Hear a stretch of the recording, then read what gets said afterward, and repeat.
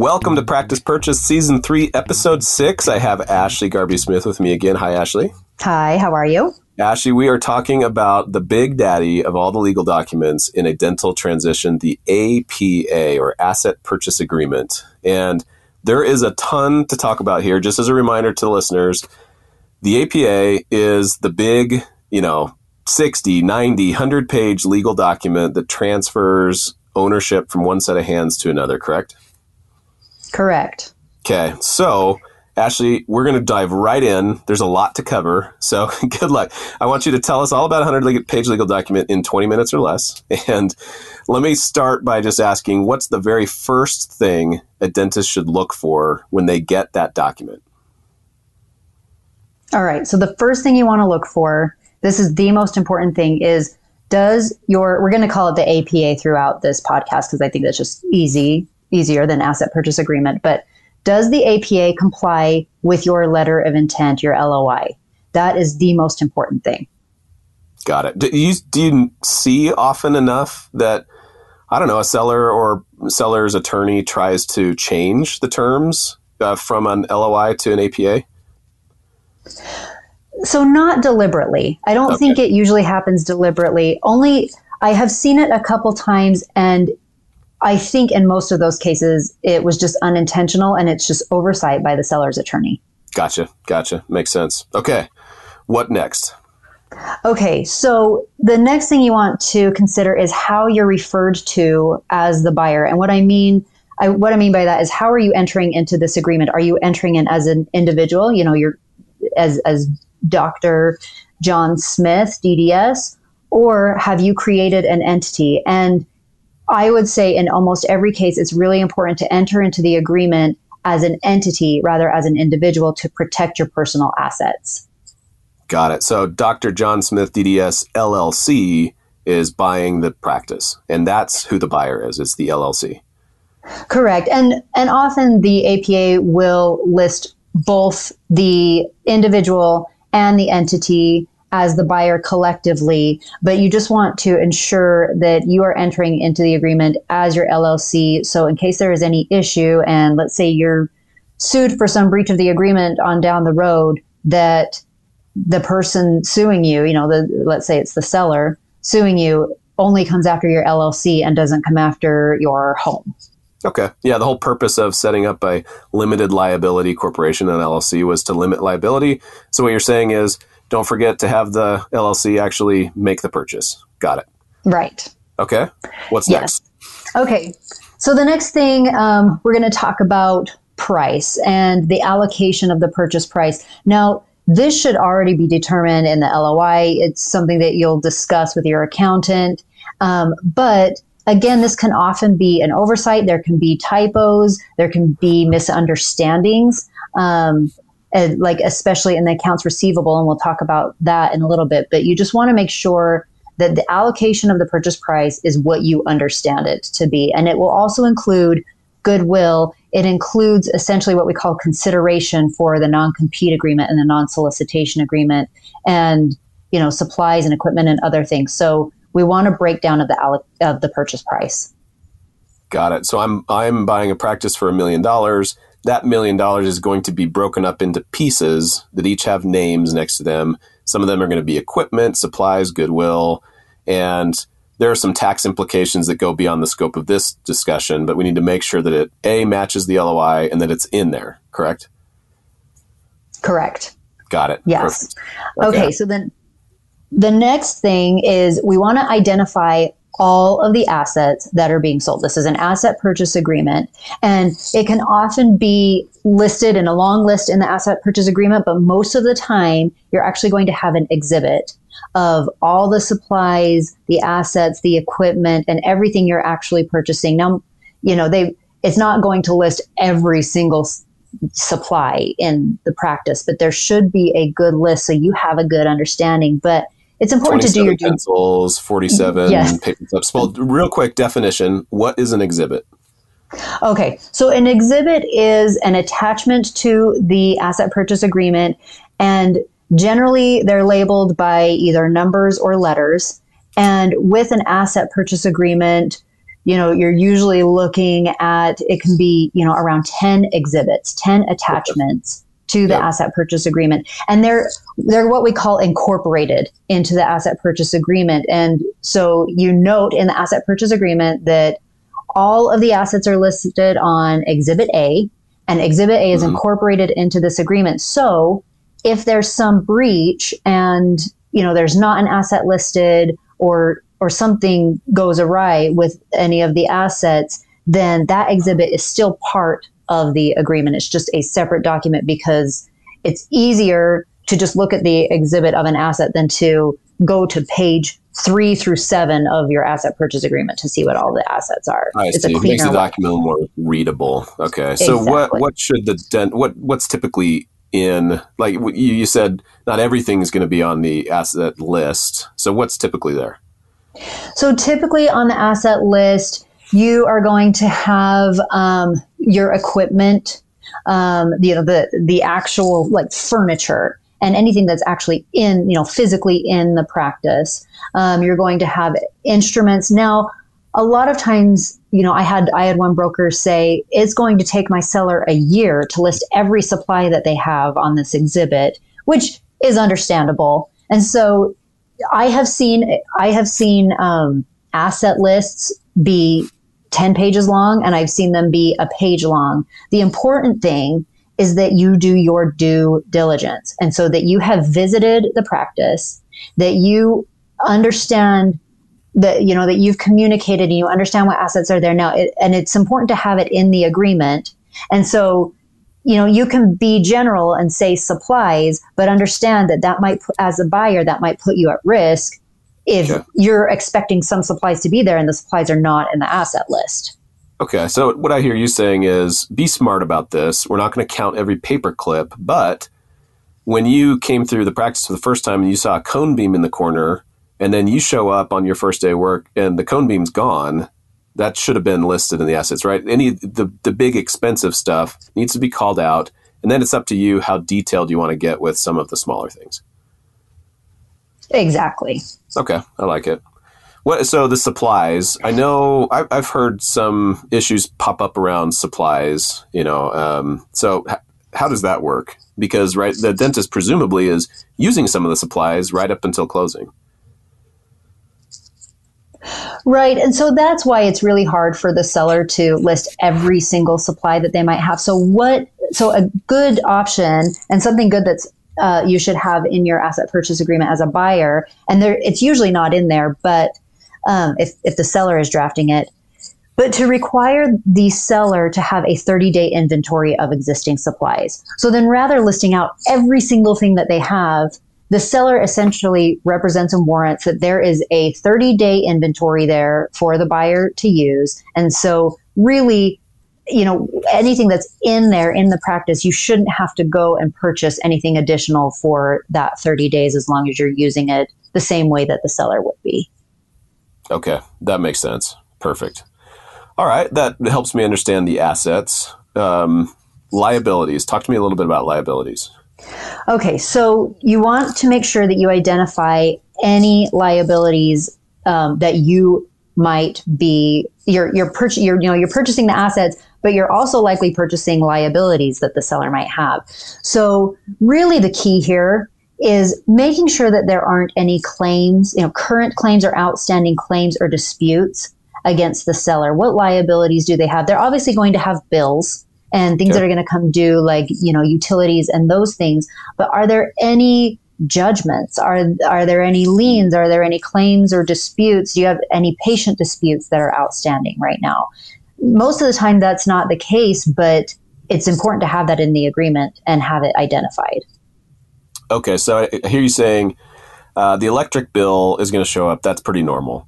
There might be an advertising contract or a contract with a website producer that was a 12-month contract and you're buying in month 7. So there's still 5 months left. That type of stuff, pretty typical. But you want to make sure there's nothing major in terms of lawsuits, liens, other things. But some of that's going to, the due diligence, the lawyers and the banks are going to watch for that, right? Like a buyer's not going to be responsible to figure that out on their own, correct?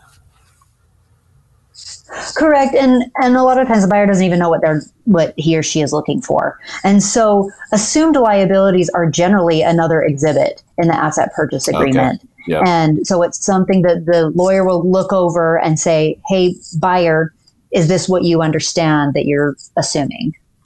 I see. So the if it's not listed, somebody shows up after you've bought the practice and says, hey, you owe me money. I guess in theory, your worst case scenario is you can come back to this document and say, hey, it's not on the sheet. Take it up with the seller. Well, yes. Now, but what generally happens is the buyer will get sued by, because the buyer now owns that practice.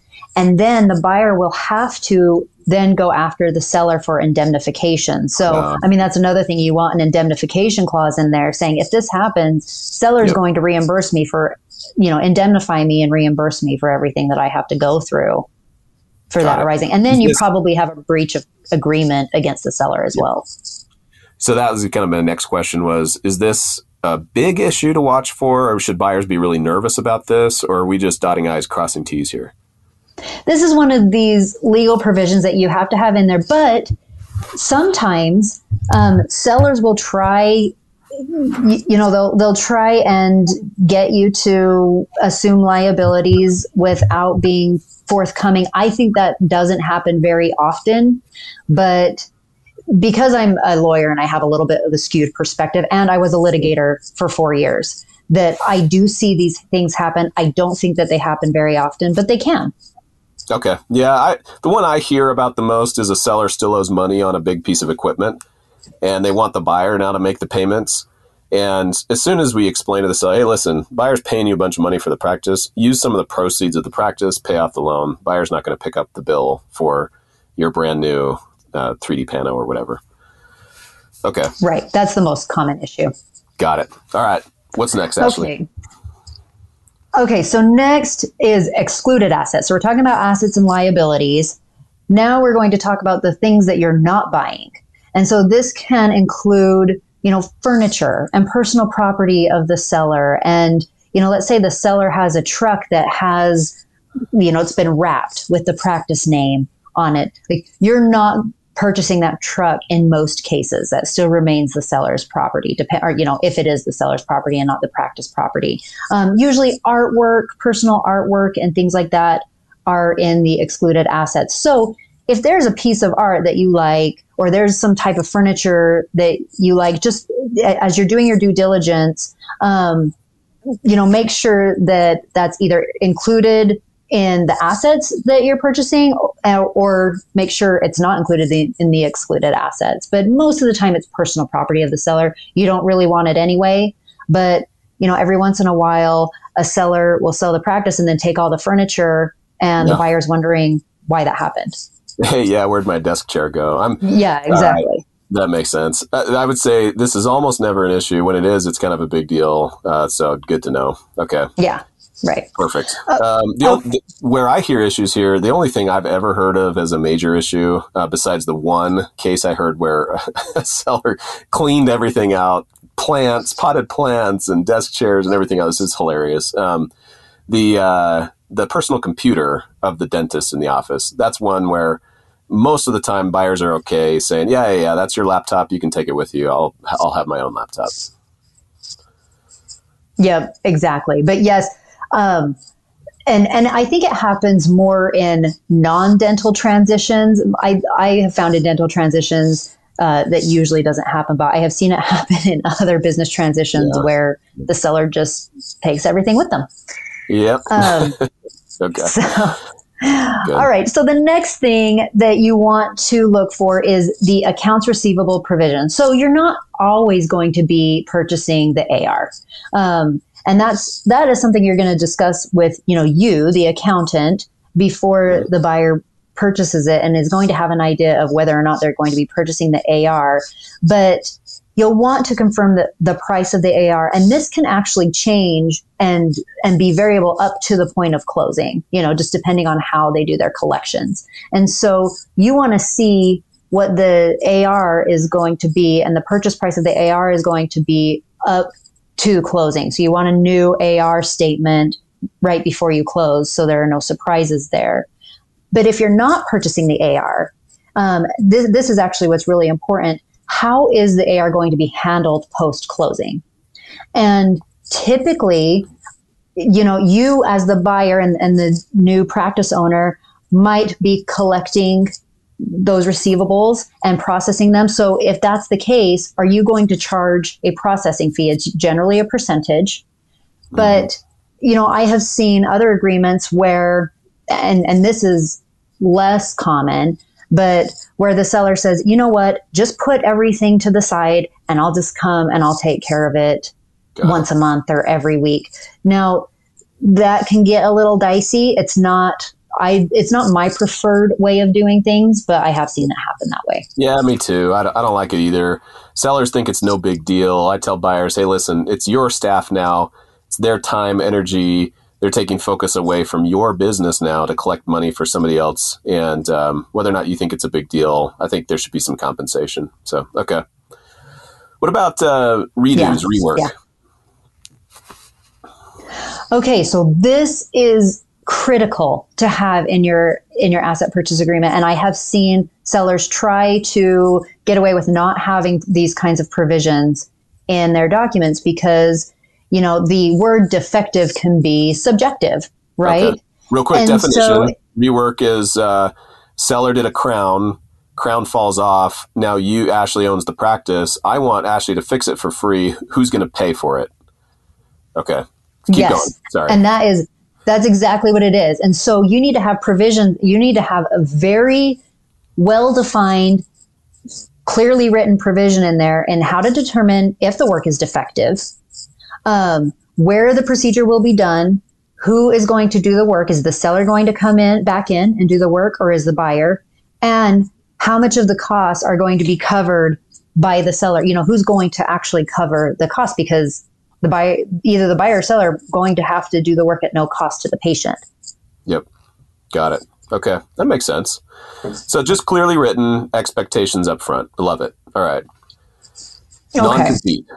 Yes. So let's talk about non-compete and non-solicitation. These are different provisions. And it's important to understand, a non-compete provision is not a non-solicitation provision. And the importance of distinguishing those two provisions is because they have to be written based on your state laws. And your state laws for non-competition agreements might be different than the non-solicitation, and they're going to vary state by state. But actually, I live in California, and I read on Facebook somewhere that these are not enforceable, so I don't really need to worry about this, right? Oh, I'm so glad you brought that up. So it's important. It's important to make the distinction between non-compete agreements for employees. Those are called post-employment restrictive covenants. Yep. And so those, when you say a non-compete agreement is not enforceable in California, now that is not entirely true, but that also only applies to these post-employment restrictive covenants. This is not that. You are purchasing, this is a business purchase. And because you're talking about two sophisticated, hopefully you're both sophisticated parties, you're talking about two sophisticated parties entering into this agreement, this purchase agreement. And it's obviously going to do your business a lot of harm if the seller sets up shop next door and then takes all of your patients. So it's a little bit different than a post-employment restrictive covenant. However, with that said, each state still has provisions and restrictions around what they believe is reasonable. Generally, they're not going to say a 10-year non-compete is reasonable. I don't think there is any court that would agree that would be reasonable. Yep. However, they can be longer. In most states, a post-employment restrictive covenant, you want to keep it to around a year. But if you're talking about the purchase of a business, it can be longer than that. However, I have seen some states hold that anything more than 3 years for like a non-compete for a business is not reasonable. And so you want it to years, 5 to 15 miles. That's pretty typical, right? Yes, that's pretty typical. And so, you want to stay. So there are three things that you want to look at with the non-compete, and that is the amount of time, the duration, the geographic area, the territory, and which is usually about 5 to 15 miles. And, and that's really about it. So you just want to make sure that those two things are reasonable. And then the non-solicitation, that, you cannot solicit, that basically says that the seller cannot solicit your employees. Yeah. And I honestly think that can be more harmful than sometimes soliciting the patients. Totally. 100%. And so you want to make sure that that's in there. So they cannot solicit your employees and they cannot solicit your patients. So generally there's a number of provisions in the non-compete and non-solicitation section. You want to make sure that it's reasonable, but that it's still going to protect you as the buyer. Got it. Let me ask you one more question. I want to do some closing thoughts as we wrap up on timing here. Warranties and representations. I hear these called reps and warranties sometimes. And my impression as a non-lawyer is that this is a big chunk of the legal document. What are they? What should a buyer be looking for here?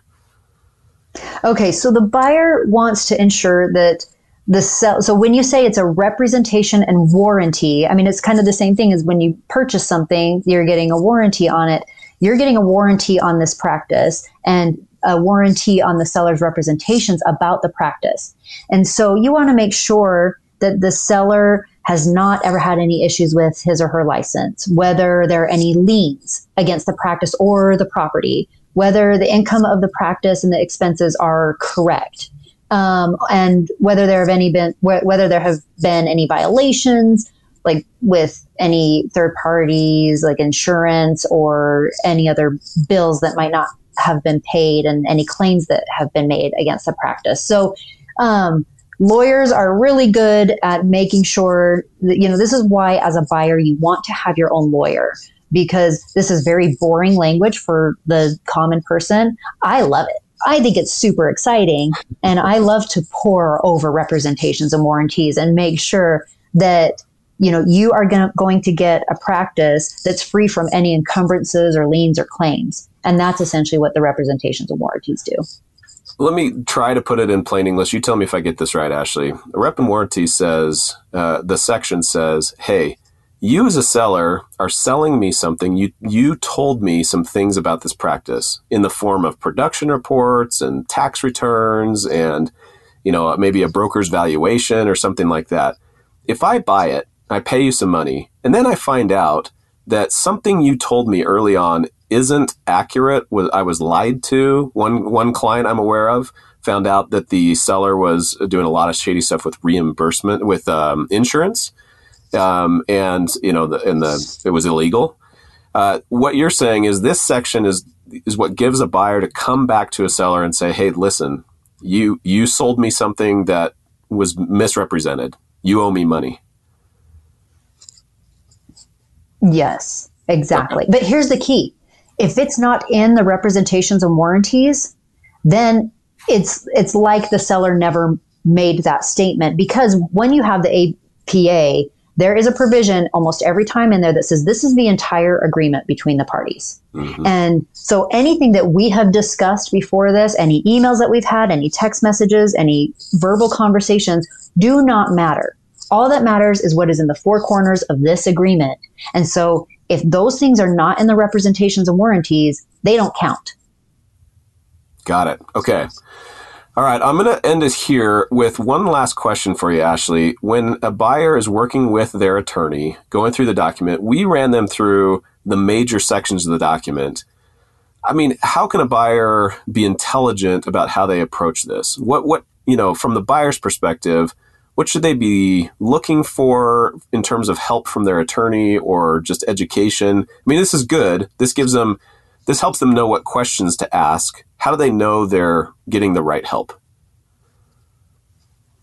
Well, I think first and foremost, if you hire an attorney that has experience in dental transitions, then you're going to be better protected than if you just hire an attorney that does other types of asset purchases. Okay. I think first and foremost, because I can look at an asset purchase agreement and I can tell if it's drafted by someone who's done a dental transition before. Totally. Yeah. And so it's important to ask your attorney if they have done dental transitions, if they are experienced in dental transitions. So that's first and foremost. And then make sure that you have an attorney who is responsive and will answer your questions. You should be able to ask your attorney any questions that you have. You don't want to go and read this 100-page document and read every single word. It's like you have so much to do as a buyer that, spending all that time poring over every word of the document is not, you're paying your attorney to do that.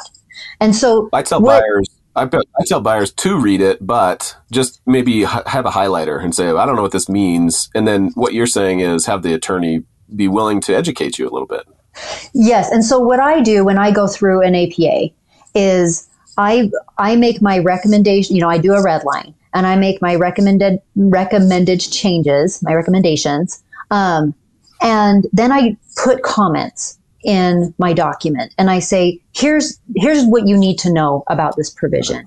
Now, if you have an attorney that doesn't do that doesn't tell you the red flags, it's good to do the red line, but it's also good to include comments and the reason why this provision may or may not benefit you. Got it. Okay. No, this is super helpful. Ashley, well done. I joked at the top, you have to cover a 100-page document in 20 minutes or less. We were a little over. Hopefully the audience will be forgiving of us. But this is, this is super, super important stuff. And, there's going to be a lot of questions here. This would be a good area if you're going to reach out, if you're going through an APA, you don't know if you have the right help or you need an attorney. This is why you get Ashley involved. So reach out. And Ashley, I assume it's okay if folks reach out to you with questions. Absolutely. Yes. Please reach out to me. You can email me at ashley@agslawfirm.com. Okay, perfect. Okay, we will get into more legal documents in the next episode.